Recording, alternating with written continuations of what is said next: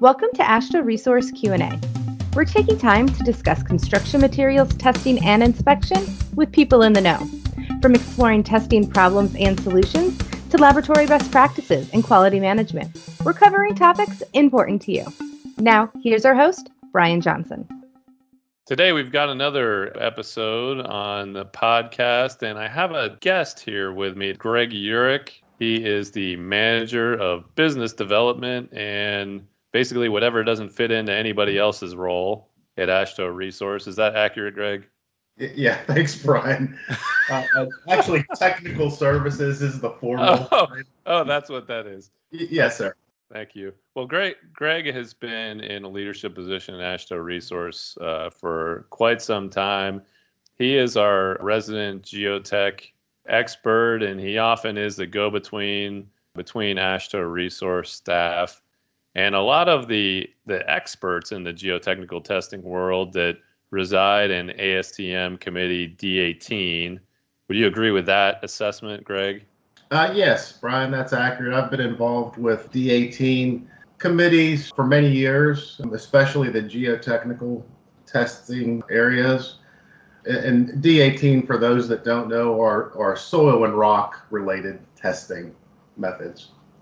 Would like to give a little bit of background on the direct shear test. So let's talk just in general terms. Why is the direct shear test performed? Yes, Brian. You know, the direct shear test is a way to evaluate the shear strength of the soil. And that's important because in many projects, we are placing some type of an additional burden on the soil other than the natural overburden that exists. And when we begin building structures or placing additional loads on the soil, we need to evaluate what's going to happen to the soil. The most obvious thing is that the soil is going to consolidate. However, in addition to that, there's going to be a lot of excess pore water pressure that is dissipated from the material. And we're not always building in a big flat field. We often build where there's an embankment or some type of a slope involved. And this is when it becomes especially important to evaluate shear strength and cohesion of the soil. And this is a quick method to evaluate the strength of that material.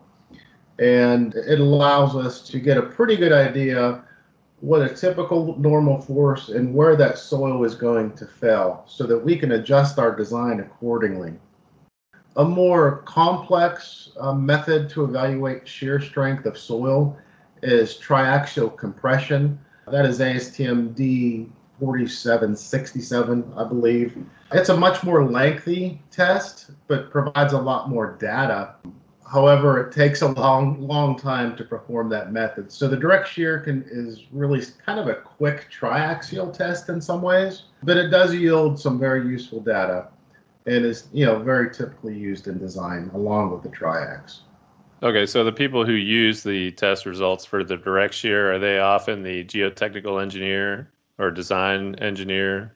That's correct. That would be normally the person that would be interpreting the results, maybe not performing the test, but certainly interpreting the test results. Yeah, now the reason why I brought you in here today is that one of the questions we get is about direct shear testing and specifically the direct shear box and this notion that the top box needs to be separated and essentially floating above the bottom box so that you can run the test properly. So one question I'd ask you about this is, why does AASHTO Resource care so much about this apparatus? Well, the apparatus is important in the sense that if the upper half of the top shear box exceeds a certain load, in other words, it places an excessive load on the specimen, it can affect the results of the shear strength of the test, which in turn are going to be used in the engineering design. So In an effort to get the most accurate results from this test, we have to make sure we're evaluating any force that's being applied by the top half of that shear box onto the soil structure. Now, some people, when they run into this situation, they say, well, it's not really on it, it is around it. So how is it exerting force on the specimen? Well, if you consider that the frames of the direct shear device, there's a top and a bottom portion to the frame. Those frames are separated after the specimen is consolidated to a certain level. When they are separated, the top frame, the top half of that box, stays and is basically supported by the soil structure. So any mass is imparted onto the structure and is going to change the resistance, the frictional resistance and cohesion of that specimen during shear testing. But how is it on it, though, since it's around it, is the question that people sometimes wonder. Well, the specimen is held in place and restrained laterally by that shear box. So when you separate the frames, what's holding up the top half of that box is the soil structure. So the friction on the side of the soil within the frame is holding up the box. So it's clinging to the outside and putting some friction on it, and basically it's carrying it. Exactly. It's carrying that frame, that top half of the box is being carried by the soil. Yeah, and that top box is generally quite heavy. They tend to be. They've gotten better over the years. Some of the older machines, those boxes, they have to be rigid, but they were made of steel or some sort of an iron composition, quite heavy. Some of the newer boxes are made of an alloy, some type of an aluminum or magnesium mixture.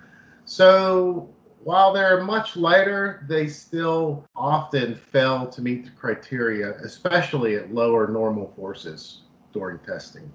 Now, some people, in order to resolve this, they will consider that some of these direct shear boxes have Teflon screws or a Teflon cap at the bottom of the screw where they separate the top and bottom box.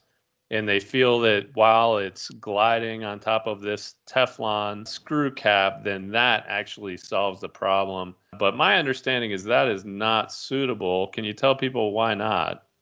Yeah, that's correct, Brian. It is not a suitable way to address this issue because what you still have, even though these are Teflon coated fixtures and they have low frictional resistance, that load is still being transferred and still can be detected during the shear part of the test. So it's not allowed to be used under the ASTM method. If furthermore, you can have a situation during the shear of the test, the top frame actually moves. You can't see it because it's small, but it moves up and down as the shear is occurring. Having those Teflon spacers in effect, you still have an occasion where when that frame is being lifted by the particles, you're then separating those Teflon spacers from being in contact with the lower half of the box, if that makes sense to you. It does. So then you run into the situation where it is then imparting that load again for the short times that it's lifted off. That's correct. Absolutely. So okay, it really doesn't resolve the issue. Okay. Now, what about the ones where the top shear box is bolted in place and it confines the specimen at that point, which may cause a different issue, I would think. But is that considered to be acceptable?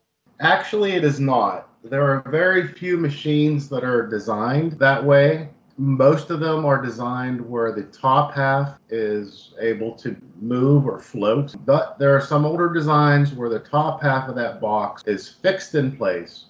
Once the frames are separated and shearing begins, it's not allowed to move. And technically, that does not meet the requirement. Okay, so what is someone to do in this situation? They've got an old direct shear machine. Clearly, there's an issue with the way it's built.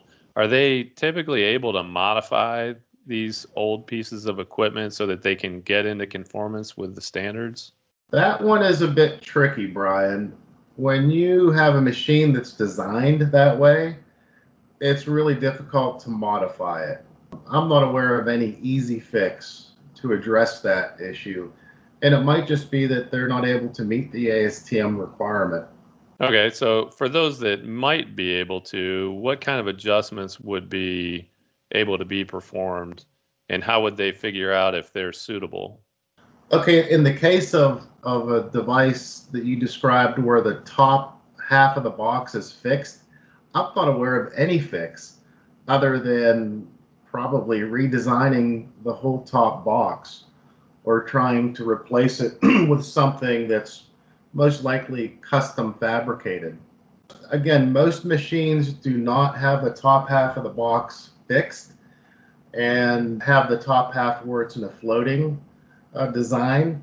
In that case, it's much easier to address the mass of the top backs by applying a counterbalance to the device. It's relatively effective and easy to do.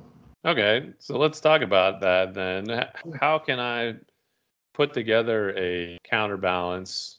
I mean, that sounds like some sort of basic engineering concept needs to be applied. What are the typical pieces of equipment or apparatus that I can put together to make a counterbalance? There are several designs that would be satisfactory, but essentially you want to get obtain the mass of the top half of your shear box.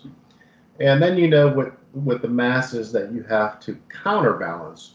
Normally you would drill or attach a couple of anchor points, at least two, to the top half of the shear box, centrally located so it remains balanced.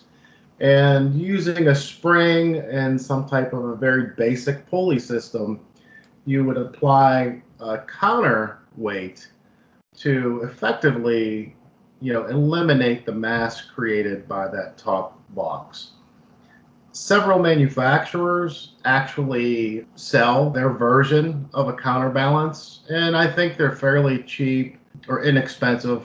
And often that's an easier way to go as opposed to trying to design something on your own and also save you a little time. Yeah, now why does this keep coming up? I mean, this has been an issue probably the entire time I've been at AASHTO Resource, over 20 years. This particular issue has been coming up, and it still does. What's the deal? Is there a problem with the standard? Is there something else that can be done to help people understand? And by the way, I don't think we mentioned the standards the entire time. We're talking about D3080 and ASTM, and in AASHTO, it's T206? 236. 236. I've always confused those two. It's perplexing. It has been an issue for many years, Brian. And this came about, and this is just my understanding, don't quote me necessarily on this, but there was some design work being done on a significant project that I believe was connected to either the Corps of Engineers or the Bureau of Reclamation. In any case, that part doesn't matter. What matters is that this was before this requirement was in place. They were running thousands of direct shear tests. What they found was at lower normal forces, so when using a smaller load on the consolidation part of the test, the data was very, very erratic, and it really made no sense. And so the team of, I'm assuming, geotechnical and civil engineers working on that project scratched their heads a bit and tried to figure out what was happening. What they determined after looking at the data was that the top half of the shear box had a large effect on the outcome and results of the test method up to a certain point. So in an effort to address this, they eventually went to ASTM and inserted this requirement for the top half of the shear box. And the way it reads right now is that the mass of the top half of the box shall not exceed 1% of the normal force used. Now, I've had many discussions with engineers over the years as to whether or not that 1% figure is a little bit too tight, and some agree, some disagree. The main problem is that to really come up with, if you want to change that value, it would take a whole lot of testing and data analysis to modify it. So that 1% value has stuck, and it's been required for many years, and I don't see that it's going to change anytime soon. Most of the manufacturers have attempted to address it, as I said earlier, by using lighter materials for the shear box, and it's helped to a degree, but it hasn't completely solved the problem. All right. Well, that's a good background on that, and I know that you've worked with Richard Ladd. I'd just like to mention his name. He's one of the important people that's been working on standards development in ASTM in the soil section for years and years, and it is really important that these stories are maintained and understood by the next generation of standards developers, so that those lessons don't have to be relearned to some sort of engineering consequence. It's better that we can just maintain that knowledge base and keep continuing to improve as we go along with the standards. So thanks for mentioning that. And I think you've provided plenty of useful information to anybody who runs into this issue with their top shear box. If you have any questions about this and you want to get in touch with Greg, please reach out to Greg Uhrick at Uhrick, Uherek at ashtoresource.org if you have any other questions for him on this topic. Thanks again for your time today, Greg. You bet. My pleasure. Thanks for listening to AASHTO Resource Q&A. If you'd like to be a guest or just submit a question, send us an email at podcast@ashtoresource.org or call Brian at 240-436-4820. For other news and related content, check out AASHTO Resource's Twitter feed or go to ashtoresource.org.